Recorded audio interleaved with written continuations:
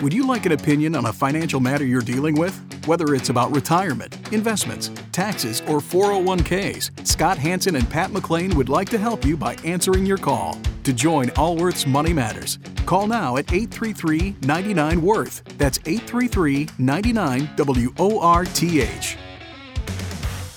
Welcome to Allworth's Money Matters. I'm Scott Hansen. I'm Pat McClain. Thanks for joining us. That's right. There's really nothing going on in the financial world. Oh, my. So we think we'll skip the show today. Oh, my, oh, my. My, oh, my. But it seems to, Scott, it does seem that, with the banking Who knows? turmoil. Who knows where we are? The government is pushing in hard to try to stabilize. I think so. You don't think so? Well, for sure. I mean, Yellen pretty much said, we're going to do what we need to do. yeah, which, Again, I feel bad for the small regional banks, though. well, I think that's the story that's not being told much. And we're going to, in a moment, we'll have a guest on who's the president of a community bank. And the importance of the small regional banks that play in local economies with small and medium-sized businesses. You look at business loans, Pat, of under $1 million, let's say. The vast majority of those are done through the community banks. That's right. The local bank. That's right. The bank of whatever, right? The local bank that not the national bank, it's the local bank. The national bank's they're not going to lend $300,000 to someone starting a new business. I don't even know these people. And the regional bank's like, well, that's Jimmy's dad. Right. Our kids played lacrosse together, right? All that stuff. That matters. Businesses are made up of people. And small bankers like to know the people they're lending the money to. The big banks, you're a spreadsheet in most cases, unless you're really, really super rich. Well, no, the Feds, of course, they didn't raise rates quite what people were expecting a couple weeks ago anyway. So raised them 0.25 percentage point this week. Market sold off a bit, then rallied back up. Yes. It's probably going to be... It's hard to stay invested. It is hard. It's really hard. It is. It's so tempting. It is. It was tempting to put your money in the bank. Now you're thinking, I better spread it out over banks. Oh, like treasuries. So, yeah. Anyway, we're going to talk about that, and we have Krista Snelling and we'll take some calls as well. Yes, absolutely. Yeah, if you want to join us, 833-99-WORTH is our number, and love to take your call. And so we're going to talk. We thought it was just kind of interesting to have a guest on. So Krista Snelling, she is, we've known Krista for almost 20 years. Pat and I started a reverse mortgage company in 2004, and she was our CFO. And then Genworth Financial bought the company in 2007. And then Krista went on. She was the CFO of Five Star Bank. Today, she's president and chief executive officer of Santa Cruz County Bank, which is a regional bank on the coast of California. Yeah. So, Krista, welcome to the show. Hi. Good morning. So, the last few weeks for you have been kind of boring, like going in late, heading home early type days. Yeah, lots of golf. Yeah. You don't even golf. Do you golf, Krista? No, I don't. Yeah, it's been busy. I've had a lot of client interaction, but I enjoy that. But it's been stressful. So let's kind of talk about, the most surprising thing. So just for a little background, what's the size? So you were the CFO at Five Star Bank, then you moved over to. You're the chief executive officer and president and member of the board for Santa Cruz County Bank. How large are those banks, just to give us some ballpark as far as deposits or whatever? Yeah, so Five Star Bank has just over $3 billion in assets at the last reporting period, and we here at Santa Cruz County Bank have $1.7 billion. And will you explain in $1.7 billion, will you explain to the listeners, when a bank says it's their assets, what exactly does that mean? It means that the banks, typically, bank assets are cash, a securities portfolio, and a loan portfolio. And the the loans typically being the biggest one. And the loans would be to local businesses or individuals. Is that correct? Yes. So if we went and tore apart a $2 billion book of banks says they have and you don't have to speak to Santa Cruz County or Five Star, but if a bank said we have $2 billion in assets, would 1.6 billion of it be in outstanding loans and the other Yeah, what's the typical mix? Yeah, Yeah, that sounds about right. So typically, if you look at, assets, liabilities, and equity, right, as the three main things on a bank's balance sheet, typically equity is 10% of assets, and then the liabilities make up the difference, right? So if it's $2 billion, you'd have $200 million in equity, $1.8 billion in loans, and then in deposits. And then you typically have a 90% loan to deposit ratio. So you would take that 1.8 times 90%. That would be your loan portfolio. And then the delta would be cash and securities. Got it. And so a typical community bank would have roughly 90% in loans to their customers. Not quite that high, but correct, Krista? Yes. Yeah. I mean, I would say, between 70 and 90. Okay. And Silicon Valley Bank, from what I've been reading, it seems like it was a minority. Was that correct? Very much so. Yes, very much so. I mean, Silicon Valley Bank was a minority for a couple different reasons. Very much an outlier. They had a highly concentrated deposit portfolio, right? With all the VCs and, that kind of stuff, right. highly volatile. And they also had a securities portfolio that was very long dated. And so when rates went up, they had a lot of unrealized losses. And then as their deposits started running out, they had a liquidity crunch, had to sell their securities portfolio at a giant loss, and then that's what triggered the whole thing. So, community banks generally, right? I think I can say this. I don't know of one that has the kind of concentration in their deposit base like Silicon Valley Bank had. It was a real outlier in that way. Well, not only their deposit base, but also the people who took the loans, right? It's pretty much in one, all startups. And Krista, you talked about unrealized. So essentially, for the listeners, they're lending in money out on, they're lending money, They're actually taking and buying long bonds, which are 10-year treasuries, and they're getting the interest rates from that. And when the interest rates rose, all of a sudden these bonds fell in value, and they're earning less money than they're actually paying out to depositors, correct? Yes. Okay. Yeah. That's not sustainable. Do you have to recognize, if you don't sell the bond, do you carry it on your balance sheet at current market or at maturity? Depends.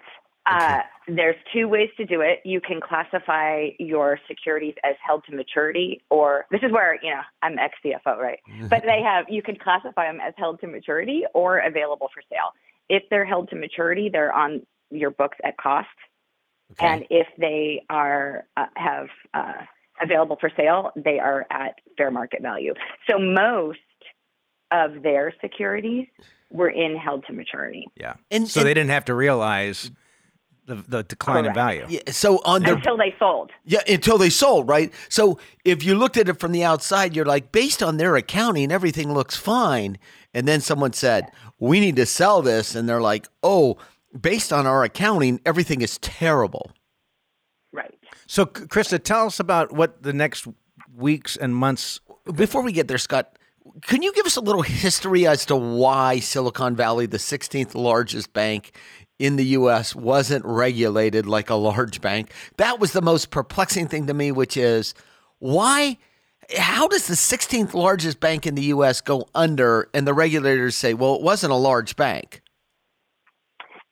That is a very good question. And going back to the laws, under Dodd-Frank, there were rules about regulating banks over $50 billion. Yep. And then a few years ago, they upped that threshold from 50 to 200. Yeah, lobbying. 250 billion. Yeah. And so, Silicon Valley Bank was in that sweet spot, finger quotes here, of, right in between when those regs changed. They were under 50 billion. The rule changed to 250. Yeah, they pushed for the rule to change. Yes.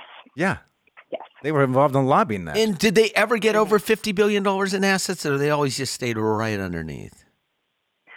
They were in the 40s, from what I've read, prior to that rule. Yeah. Yeah, prior to the rule. Mm-hmm. So they pushed for a change. So instead of but I don't know if I understand. Once that rule went into effect, were you grandfathered into that? no, they pushed the limits. So there's heavy regulation on the large banks, Yeah, I get that. Yeah. and above 50. And so then they argued that it was too low of a number. Small banks like this don't pose any systemic risk to the industry. So why should we be regulated? I understood that, but and then their assets swelled after that. So they were grandfathered. No, it was going forward. No. Going forward. Yeah, Got it. Well, that is, and so they lobbied and changed the rules. So do you think that they're going to change the rules back?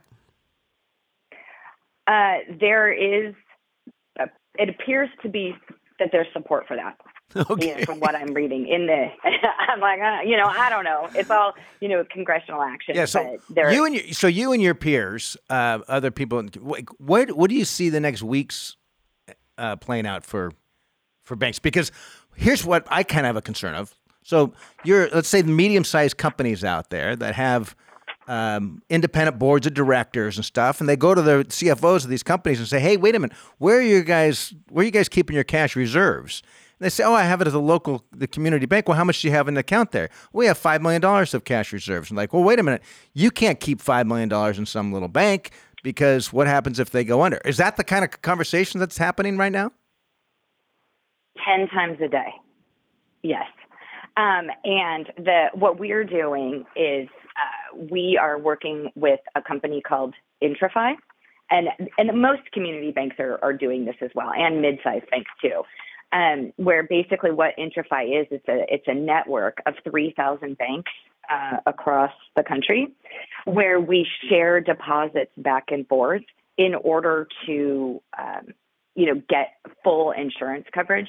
So like for me, right, if I have a client who wants to deposit $1 million in my bank and wants to have full insurance coverage. FDIC insurance, right? FDIC, just to be clear. FDIC, full FDIC insurance. Then what would happen is they would deposit $1 million with me, and I would put it into the network. And then this network has, legal agreements in place, and that $1 million would be farmed out to 4 different banks in $250,000 increments. And then it has a reciprocal piece where I, in turn, would take 4 $250,000 deposits from other banks. So essentially, the FDIC is insuring all depositors. So why wouldn't you just right? So everyone's moving to this, correct? Yes. Yeah.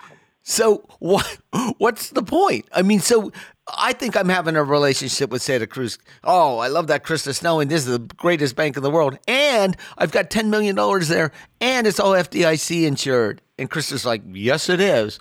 But behind the scenes, I'm trading this $250,000 deposit with Bill Smith's bank, and he's sending me the $250,000. And isn't the idea behind having limits on the insured amount so that there's at least some sort of due diligence that goes into it before you make a large deposit in an institution to make sure the institution's viably sound? Yes. So what's the point of? I mean, you might as well go for it. Invest in risky is take. But that's how it's structured today. But Krista, so essentially what's going to end up is that all deposits are going to be FDIC insured. Yeah, I mean, and Intrify is, I've been telling people Intrify. I mean, this is a genius idea, and this service has been around for a long time. Mm-hmm. But there's a fee that banks pay for this, right? So Intrify was in the right place at the right time, and there's other networks that do it as well. So this is going to put a hit on earnings for most community banks. Just the fact that they're going to have to suddenly pay a fee to up their insurance amounts. Yes, yeah, but I mean, for us and everyone else, it's better than having the deposits walk out the door and people take them to too big to fail banks as an alternative. Well, that would be crushing on the local economies. So what do you think is going to? Yeah. So what will it do to the local lending? Like, will small community banks small regional banks tighten up their lending to small businesses? I mean, probably is the answer, depending on what their liquidity position is, right? Because at some point, it's just math, right? Like that you have to have deposits in order to fund loans, right? Let me write that down. This is just math, right? I've said this sentence, a whole bunch of times in the past couple of weeks, but keeping your deposits locally. I liked your guys' lead-in when you were talking about, the impact of community banking, because the things that I've read, floating around in our ethosphere recently is that 40% of loans made to small and medium-sized businesses in this country come from community banks. So, if you were a person trying to decide, where to bank, you can, and if you have the alternative to go to a too big to fail bank, or you can take it into, a fully insured deposit service with a community bank, you're really doing a service to, your area and your community. Krista, when you were the CFO at Five Star Bank, which is a local Sacramento bank, which is where we are based, I would send business to you left and right. And people that would start businesses or had a large, with a major bank, I said to them, there's going to be a time in your career when you are running your company that you want to be able to call the people that are running the bank and work with them in a situation, and you don't even know what it is, but you're going to call Wells Fargo or Bank of America, which is fine. I said, that banker there isn't going to know you or be able to actually adjust their processes because you're asking for it. Yes, no, that's completely true. And that is one thing, going back really quickly to the IntraFi thing, even though I hear it's insured and all of that, but the relationship that you have, even though legally those deposits in that network are not on my books, you still deal with me, right? And people with my bank. So it feels like I'm your bank, even though legally it's not. But they're kind of on, aren't they kind of on yours? Because there's a reciprocal agreement. There's a reciprocal agreement. Yes. You send 50 million across the network, and 50 million flows back to you, right? Right. Exactly. Yeah. So when you need something, you call me, right? But you gotta love government regulation of things, right? The government does all this stuff, and people find workarounds. That's how. Yes, it's very clever what these folks have done. But your point, though, about at community banks and more regional size type banks is having access to decision makers is a big deal. And where this really came to into play, exactly what you were saying, Pat, is in PPP. You could get people on the phone at Santa Cruz County Bank and at Five Star Bank during PPP, and I don't know that you could.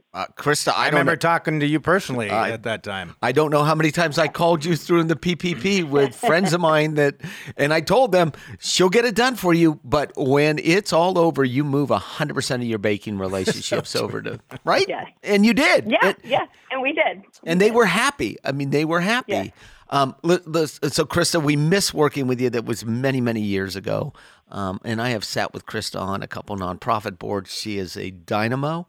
In fact, you were voted Silicon Valley up and coming. What were you? Power 100's business leaders. I was in the Power 100. Wow, right. Krista. And to think I knew you when. Yes, that's right. That's right. Well, it's good to talk to you guys. All right, thank you. Best to you. Appreciate it. Thank you. Appreciate taking some time today, but she's sharp. It's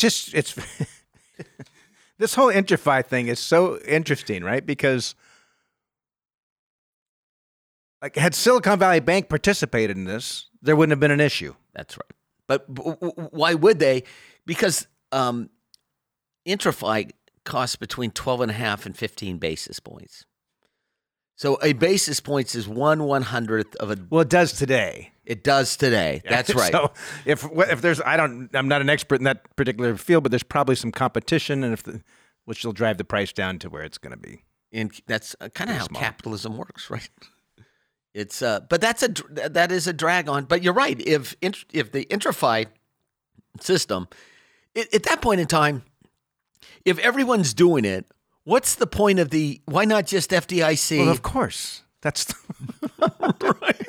Because, look, you're the president of a community bank. Someone says, I have $10 million. I need a deposit. I'm concerned about FDIC insurance. Like, no problem. We're going to use the system. And then essentially you send the money out to all these other banks scattered across the country. You could care less about their financial stability. That's right. Because it's the FDIC and the government's going to come and back them up. That's right. So what's the point of having any limits when effectively there's a system in place where you can have every dollar FDIC insured, whether you have $250,000 or $250 million. And Scott, this is what we saw at Silicon and Signature Bank was a direct result of the changes that were put in after the last banking crisis. And then they set these limits at 50 million and then they moved them to 250 million. And quite frankly, it was called the Dodd-Frank bill.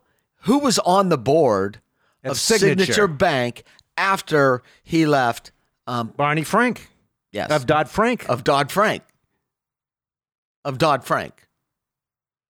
Was on the board of Signature Bank that just failed. And by the way, Signature Bank would have been the story had Silicon Valley Bank not failed first. Just like no one remembers Alan Stanford, who was like a Bernie Madoff, but he was found out about 3 weeks later. And it was $5 billion loss or whatever it was. It was massive. Big. It was very big, but wasn't as big as Bernie and came just in the aftermath. Same thing with Signature Bank, which would be a huge story had Silicon Valley Bank not failed first. And I think just by the nature of the kind of clientele at Silicon Valley Bank, I'm sure there's plenty of people in the country like, we're bailing out these guys? Venture capitalists? Right. The billionaires? The guys that get the carried interest to recognize as capital gains rather than ordinary income? Those guys? The startups, the billionaire guys, that 28-year-old billionaires that work in their pajamas, those guys? I'm driving my truck? You wonder how that's going to play out in the next election. Oh, my. But here we go. And we will take calls here in a moment. But Silicon Valley Bank was being monitored by the Federal Reserve. So the supervisors at the Federal Reserve Bank of San Francisco, they're the ones who oversaw Silicon Valley Bank. In 2021, 2 years ago, they issued them 6 citations. The bank did not fix the vulnerabilities, and so by July of 2022, Silicon Valley Bank was in a full supervisory review and was ultimately rated deficient for government and controls. It's placed under a set of restrictions that prevented it from growing through acquisition. So the Fed said you can't buy any more little small banks. Yet they were still just kind of let to continue to run the bank. Scott, that doesn't remain quiet for long that this has happened to you.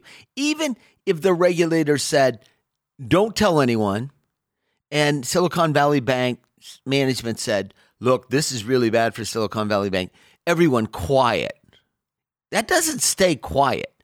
So you wonder, so Peter Thiel was the one that actually tweeted and started this run on the bank, $42 billion in a single day.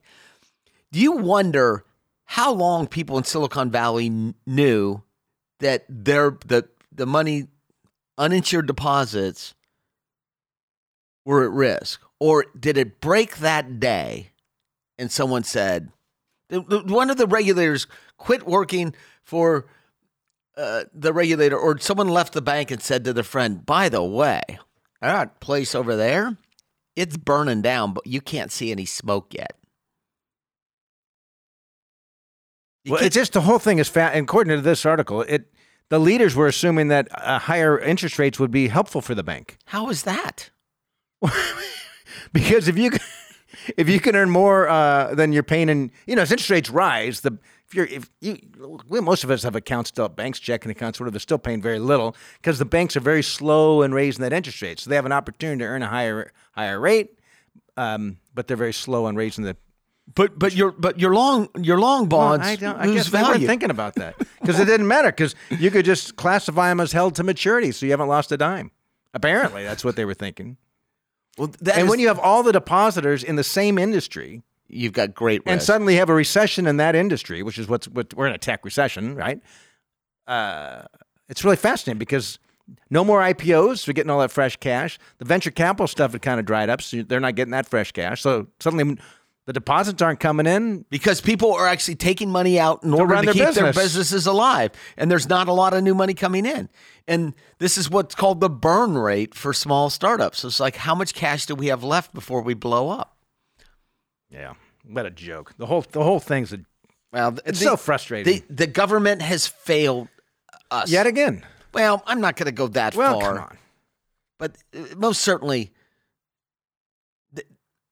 changing the regulations from $50 million to $250 million is just... Billion. I'm sorry, billion. Yeah. All right, we're going to take a quick break. When we come back, we'll start taking some calls. If you would like to be a guest on our program and have a question for us, we'd love to hear from you. Our contact number is 833-99-WORTH. You can also send us an email at questions@moneymatters.com. And we'll be right back. This is Allworth's Money Matters.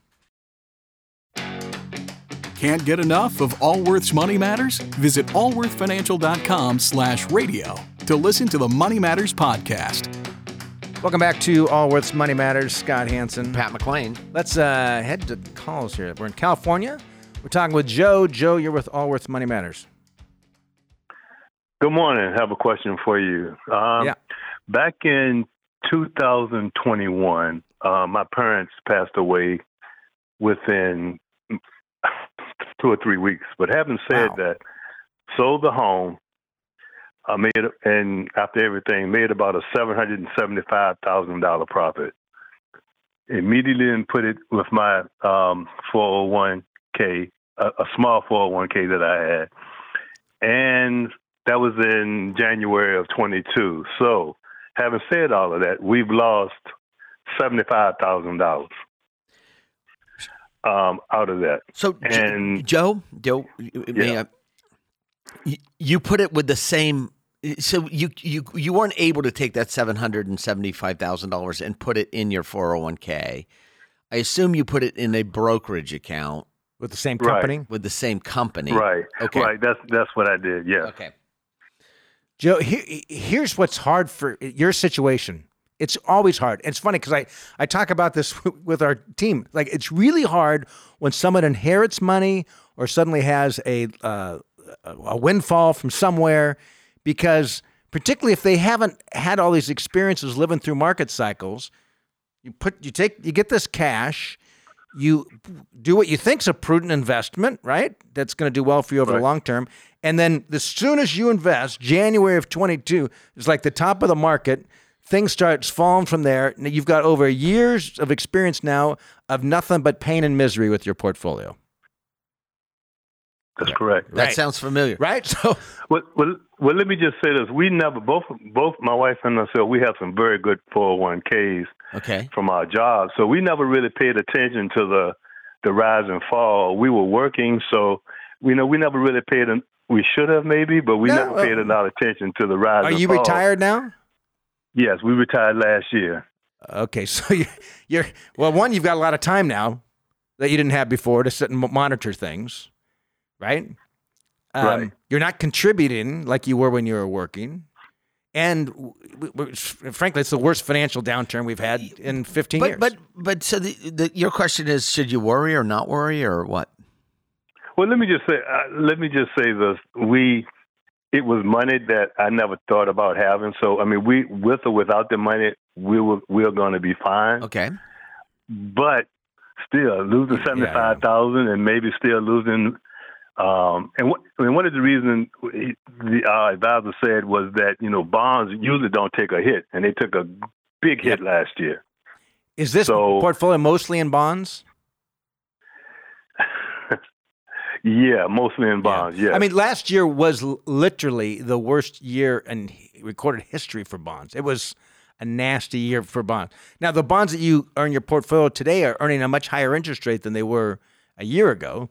So there's some solace there, I suppose. Is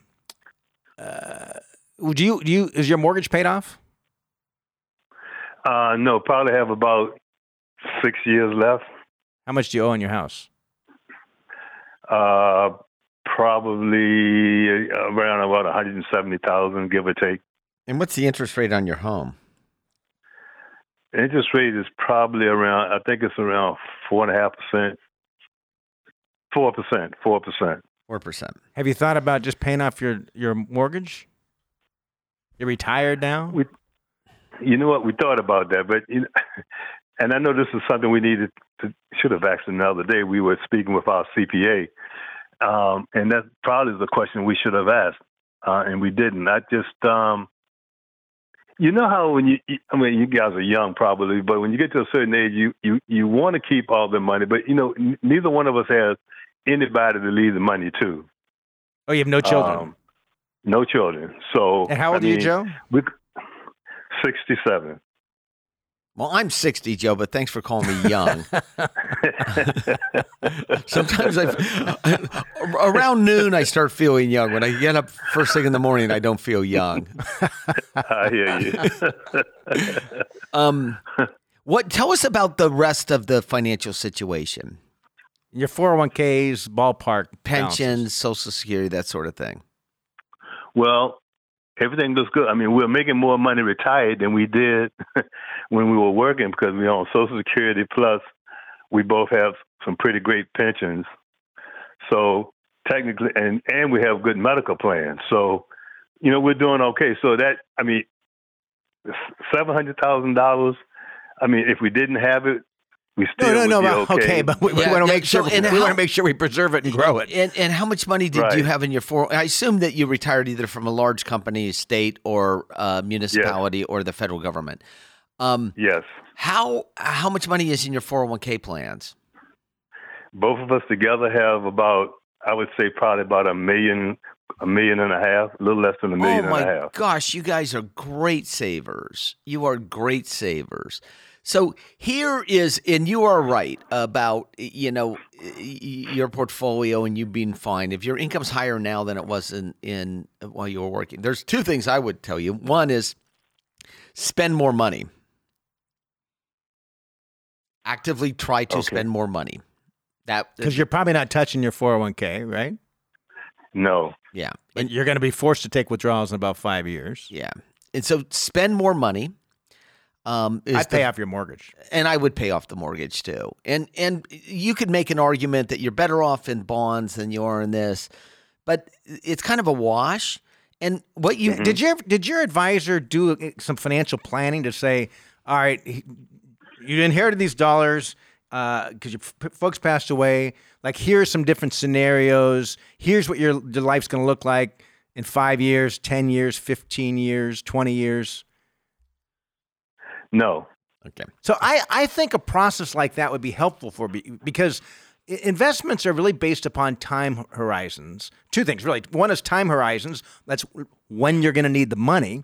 And second is how much ups and downs you can withstand. And typically, risk. The better you can comprehend your portfolio and understand what's going on, oftentimes the more you're comfortable with some ups and downs. So, for example, if you own the 500 largest companies, which over the last roughly 200 years have done about 6.5% higher than the rate of inflation, around about 10% a year.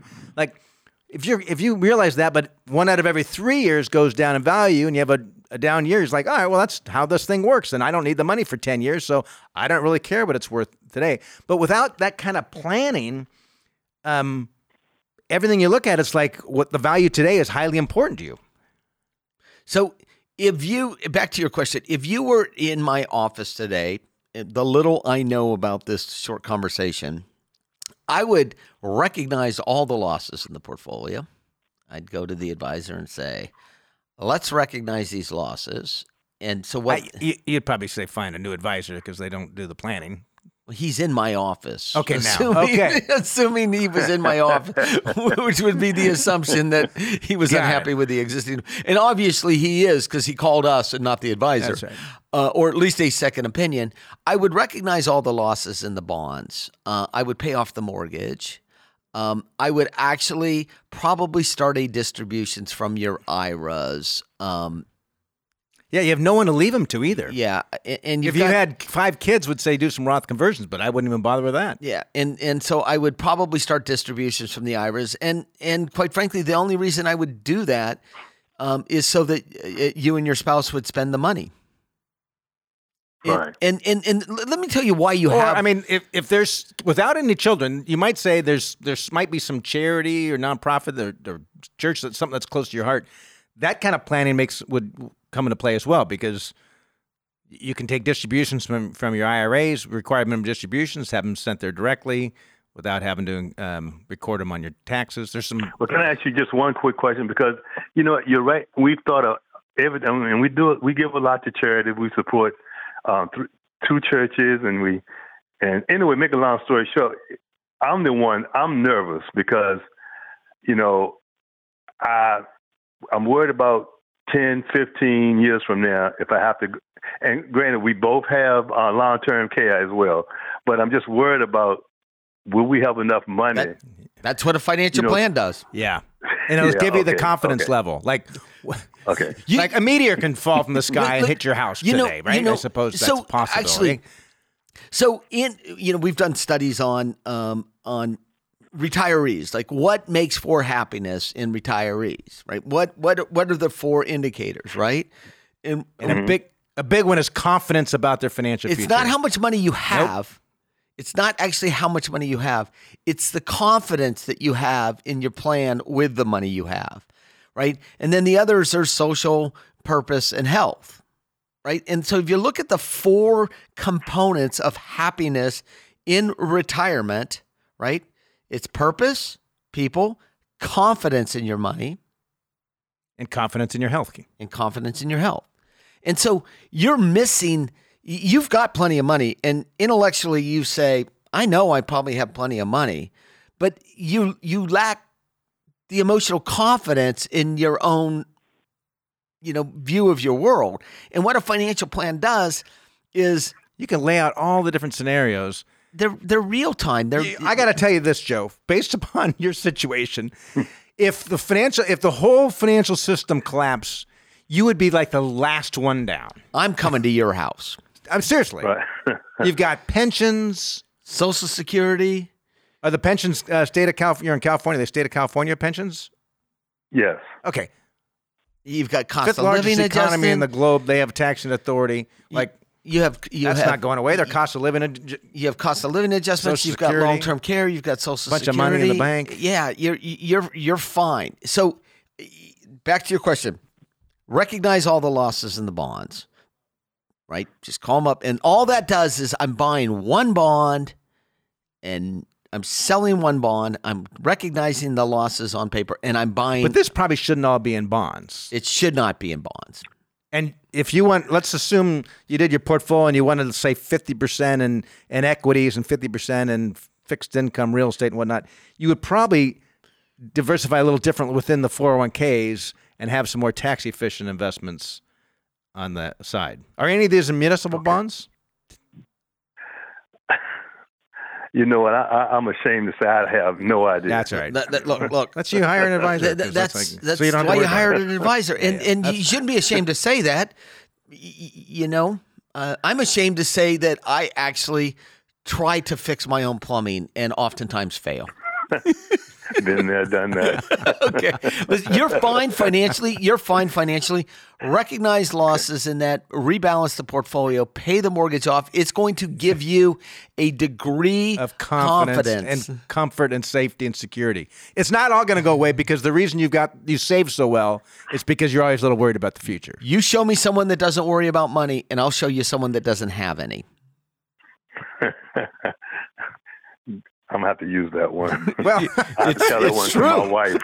It's true. It's true. And quite frankly, you should have a conversation with you. If you had confidence in your financial situation, you'd have the ability to spend more and enjoy the fruits of your labor. This money you have is the way you stored your labor, or your parents or whoever you inherited it from, right? This was bonus. And there's got to be a degree of guilt watching this thing fall by $75,000. You're like, you inherited from a parent or brother or sister? His parents. Both parents passed away within weeks of each other. So your mom and dad, they worked hard for this, and you know how hard they worked. And there's a degree of stewardship that you have over these dollars. Yeah. Yeah. Right? Yeah.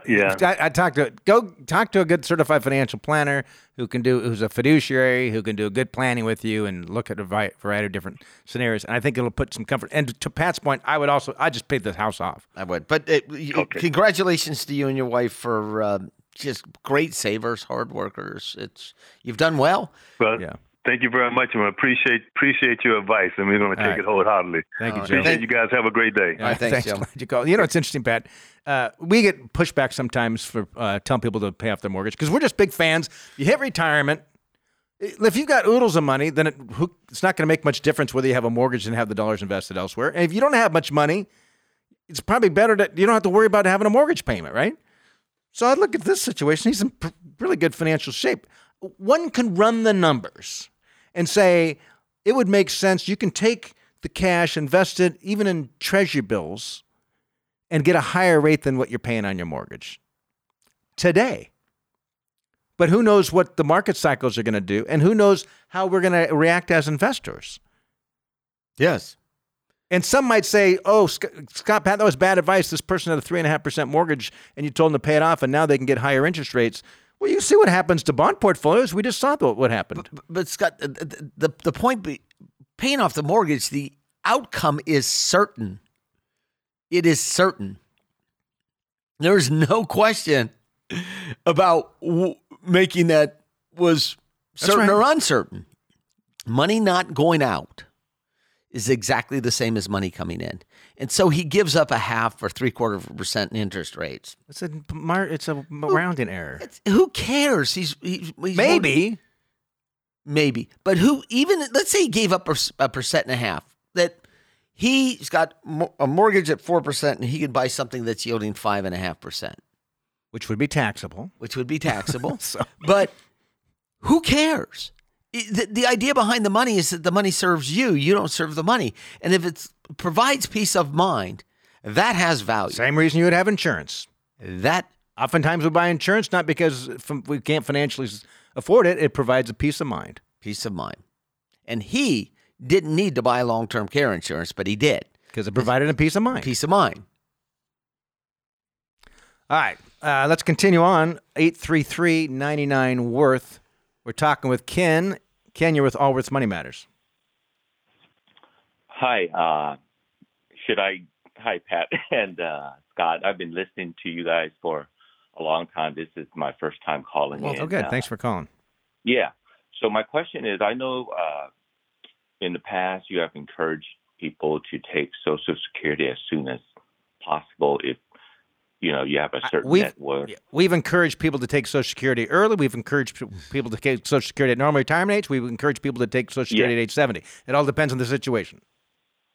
So my question is, should I wait to take Social Security to maximize my benefit to use as a kind of an insurance for long-term care? We have about $6 million in assets, $4 million in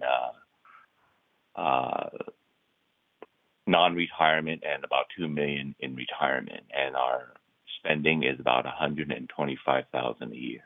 And what's your income?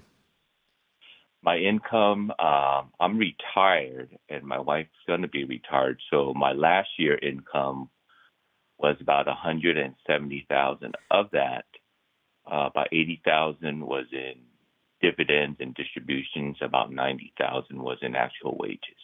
And that you said that was your last year. What will your retirement income between you and your wife look like?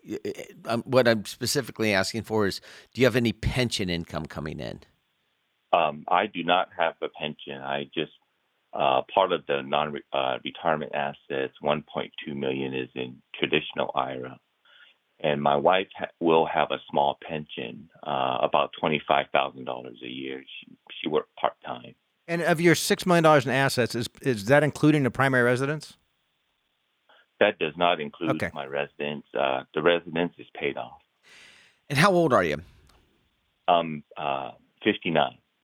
And my wife is 57. Well, I don't think that, quite frankly, there's a good chance that this decision will be made for you about whether you'll receive Social Security or not. we've had this. We don't spend too much time on this program again today. But Scott, look at what's going on in France right now. Look at what is going on in France right now.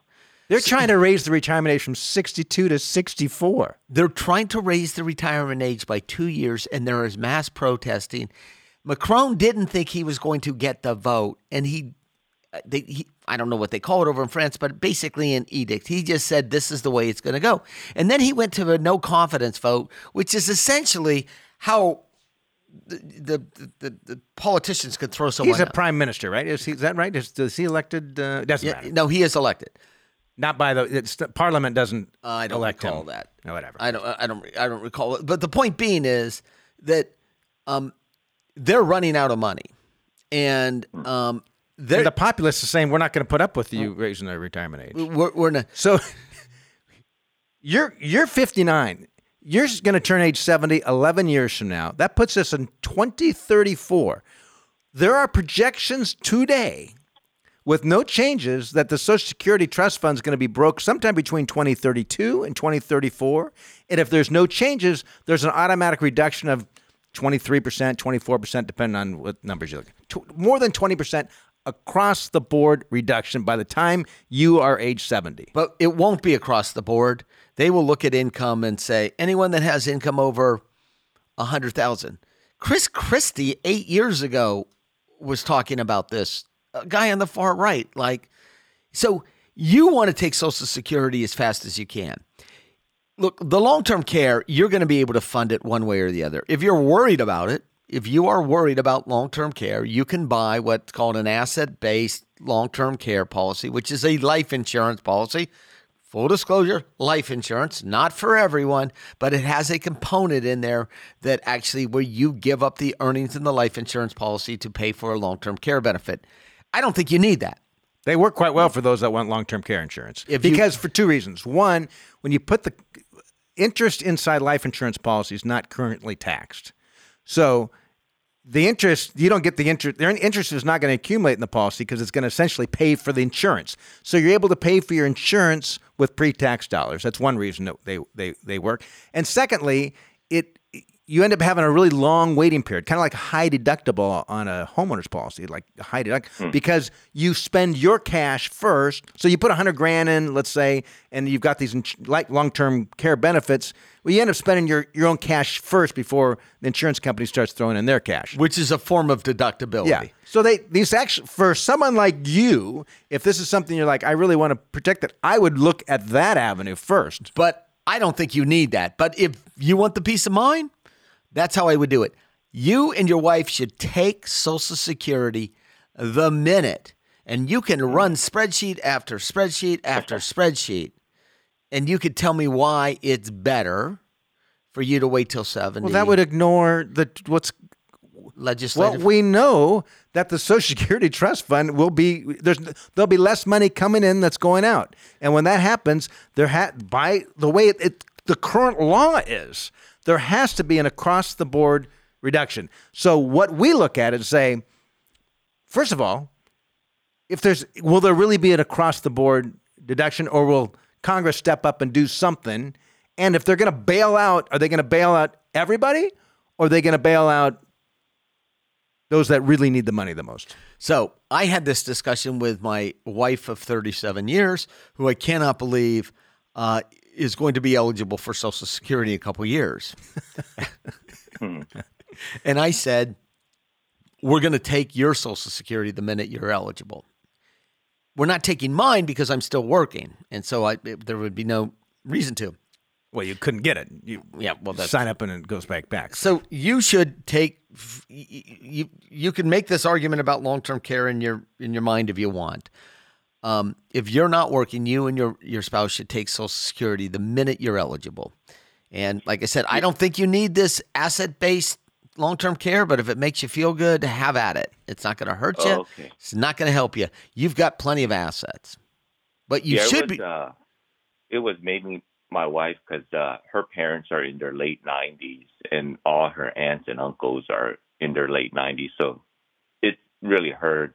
She was talking to me about it, and she's definitely going to outlive me. So she's concerned that by herself, Yeah, there's a couple. Yeah, well, that's a real. I mean, there's a couple ways to. One, you've got the assets.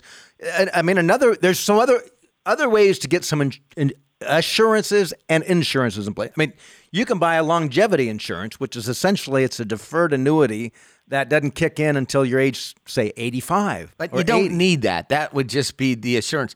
Well, but back to the point of if we're going to look at some things to provide peace of mind, that there may be an economic cost for it.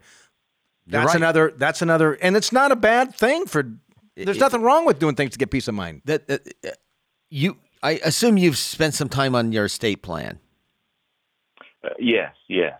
Okay. I would watch the Unified Credit closely. And that's how much you can pass away when you're...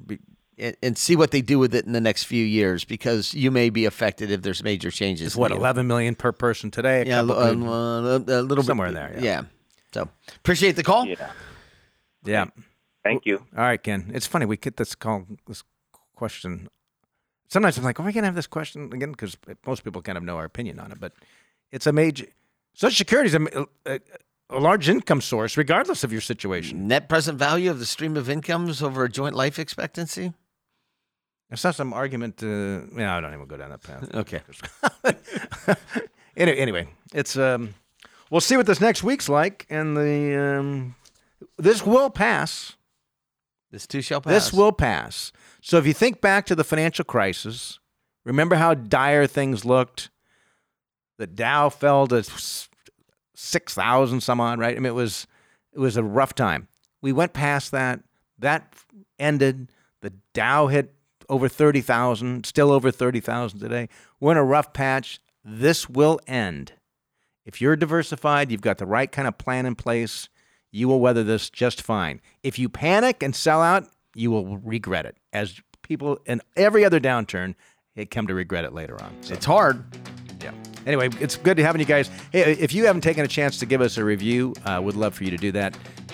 Just wherever you guys, if you get us from Spotify or from iTunes or wherever iHeart, wherever you get it, please give us a little a review on that. We would appreciate that. And again, if you would like to be a guest on our program, if you send us an email, questions@moneymatters.com, we'll set up a time to get you on and answer your questions. So enjoy the rest of your week. This has been Allworth's Money Matters. This program has been brought to you by Allworth Financial, a registered investment advisory firm. Any ideas presented during this program are not intended to provide specific financial advice. You should consult your own financial advisor, tax consultant, or estate planning attorney to conduct your own due diligence.